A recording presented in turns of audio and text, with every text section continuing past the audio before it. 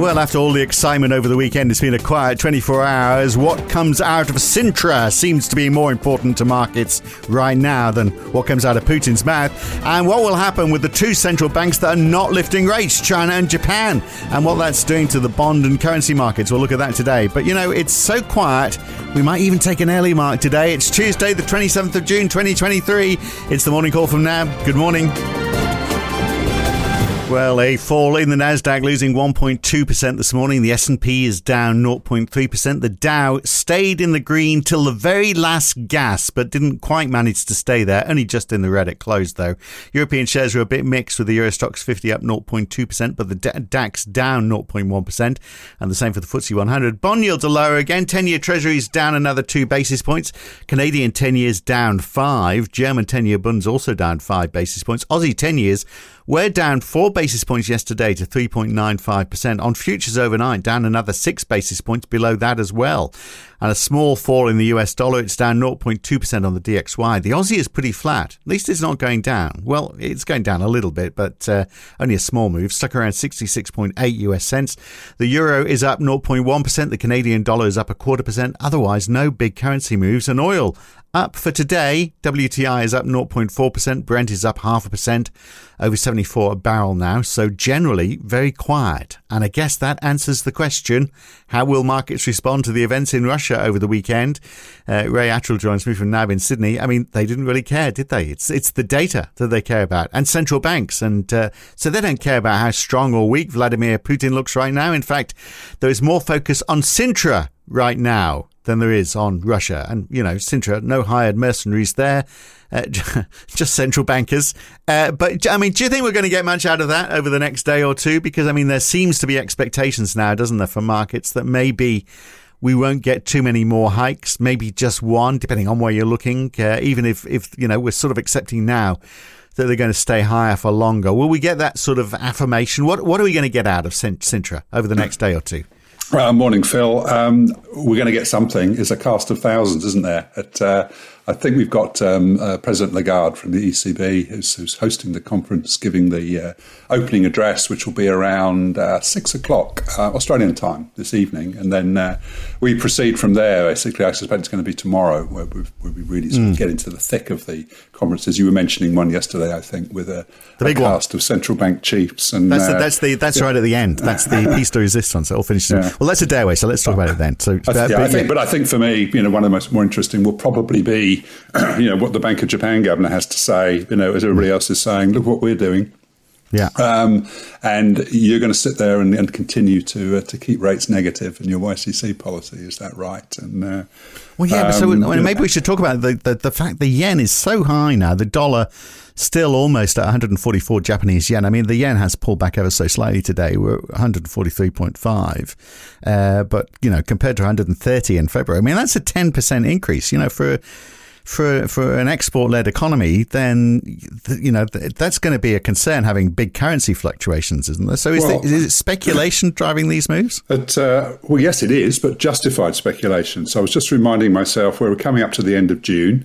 The two weakest currencies in the world, or actively traded currencies in the world in June, are the Japanese yen, which is down 2.9% on the month, and the Chinese renminbi, which is 1.8% on the month. Every other G10 currency against the US dollar is actually stronger on the month. There are two central banks in the world that are still in easing mode, China and Japan, and every other one is either has rates already at very high levels, like New Zealand, or is continuing to raise interest rates. And lo and behold, you know, you've got monetary policies diametrically opposed between Japan and China and the rest of the world, and they have the two weakest currencies in the world. This is not rocket science in understanding why those currencies are so weak. We've had, is it Masato Kanda, who is the Japanese currency czar? He was at about 5 o'clock Australian time last night, talking about rapid and excessive moves and threats that are obviously so far empty. And, you know, we may well get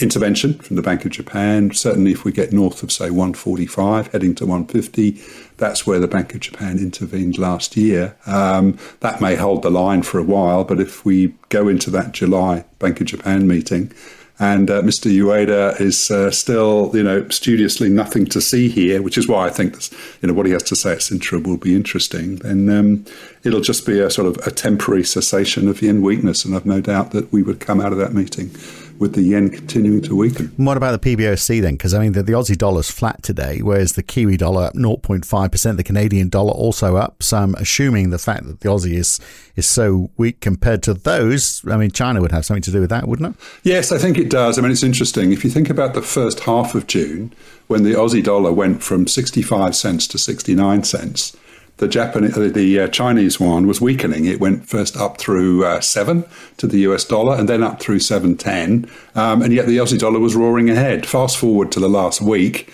and the resumption of CNY weakness has been fully mirrored in renewed weakness of the Aussie dollar. So this is a very, very fickle correlation. And as you say, things have moved slightly in opposite directions, but there's no doubt at the moment that China weakness is weighing on Australia. And the markets are just getting, it's getting a little tiresome waiting for this sort of promised fiscal support for the economy, which has clearly been lagging. And unless or until that's forthcoming and it seemed to be credible and it seemed to be having some effect, then the impact on the currency and sentiment that's impacting on Aussie, will continue to be negative because the only support we're getting is easier monetary policy, which I say is just playing to ongoing capital outflows or reduced inflows into China, which is weakening the currency. So if it is what was it, credible, effective? I can't remember the word you used, but if it was good, whatever they come up with, then that could be a real kick for the Aussie dollar. Absolutely, and that is still the NAB FX strategy forecast. We do have dollar CNY coming down back below 7, but it is wholly contingent on proof that the faltering in the post-zero COVID recovery that's been pretty evident in the last couple of months' worth of activity numbers, is going to reverse course in the second half of the year, and that's it's clearly going to be a precondition. But let's say in the meantime, PBOC policy is running completely against the tide of what's happening elsewhere, and that currency weakness is feeding through. That said, we have seen the rest of Asia. So if we look at sort of Asia FX ex-China, it has actually sort of thumbed its nose to some extent at yen weakness, and there are probably some structural factors at play there in terms of more capital coming into non-Japan, non-China Asia, for example, and holding up their currencies, and that does have implications for the Aussie. But on any particular day, it's what's happening in China might be the main factor. It might be what's happening elsewhere. But certainly, as far as the last week is concerned, China weakness is a weight, and that's why Aussie is trading with a 66 handle rather than a 69. Every day we wait for the news. Now, we got the German IFO overnight, more signs of a slowdown. We had big moves in both the current conditions and in expectations. So not great news, although, does it mean if we add this to the weak PMIs, is this more of a sign that maybe, one more hike from the ECB might be, what we can get away with, just that one? It all depends on inflation. I think that's still the message, isn't it? So yes, we might be seeing some signs that monetary policy is starting to have an effect, both in Europe and in the US. Does that mean that central banks are going to take their foot off the accelerator as far as interest rates are concerned?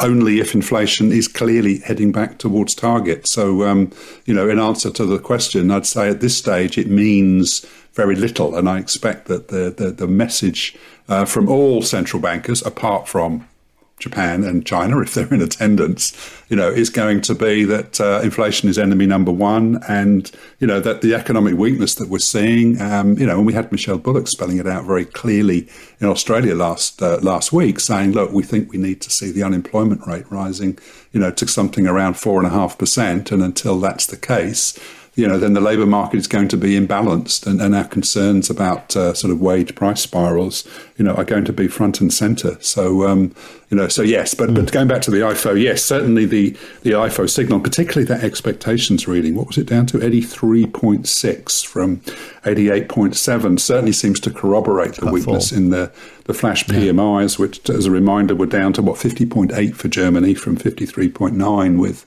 manufacturing particularly weak. So this is something that really bears watching, and whether or not The weak US PMI is for real. I want to wait until we get the ISM surveys, which are next week. I think they're a more reliable indicator, because at the moment, you'd say this view that, the US may be softening, but Europe is doing relatively better, are certainly being challenged if we take those PMI numbers and now the German IFO survey. And then you've got the UK CBI distributive trade survey. So this is quite a good proxy, isn't it, for the retail sales. So we're seeing this has had 3 months in positive territory. In other words, more retailers seeing an increase in sales rather than seeing a decrease. But that turntables in May with a figure of -10, so quite a big turnaround. But we've seen weaker retail and lots of weakness in the UK. So this would just add this to the list, I guess. Yeah, I think so. It's a difficult one to read. I think I talked before about when I was much younger and I used to crunch all the numbers. That CBI number would give you a bit of a steer on the sort of year-on-year change in retail sales to expect later in the month. So those numbers are saying, well, probably annual retail sales isn't going to be a lot different in June from May. But remember, it was down, 2.5%? Year on year in the numbers that we got last week. And retail sales was actually negative in June 2022. So if I'd use the slide rule to calculate it, I'd say we're probably in for a negative UK retail sales number in June. But there's many a slip between cup and lip in terms of really extrapolating to what those numbers are. But in general, I think the message was that they look pretty weak to me. Yeah, it wouldn't surprise anyone, would it, if we saw more of a downturn in retail in the UK, because they have got, a big squeeze, perhaps more than most, going on right now, the cost of living. We get CPI for Canada. We just had wholesale sales in Canada, by the way, which also had a few months in negative territory, only to turn up in May, rising 3.5% month on month. So data isn't slowing everywhere. There's bits of growth here and there. But anyway, as you say, CPI is the key number. We get that for Canada today, and obviously tomorrow locally. We get it for Australia, the monthly CPI read for Australia.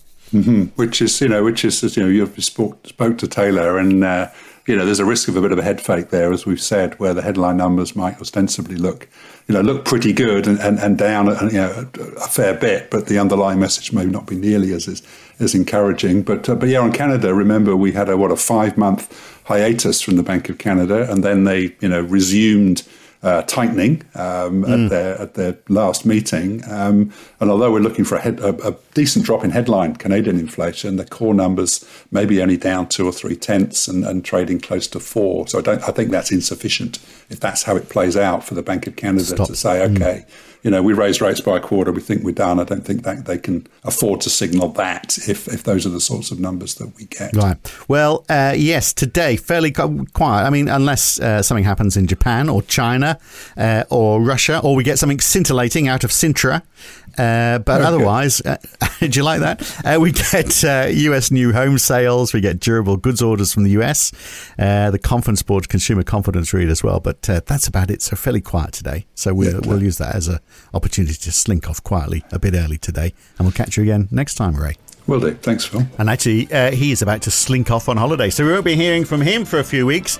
But you'll be hearing from me tomorrow morning. I'm back again for another edition of The Morning Call. I'm Phil Dobbie for now. I'll see you then. Thanks for listening.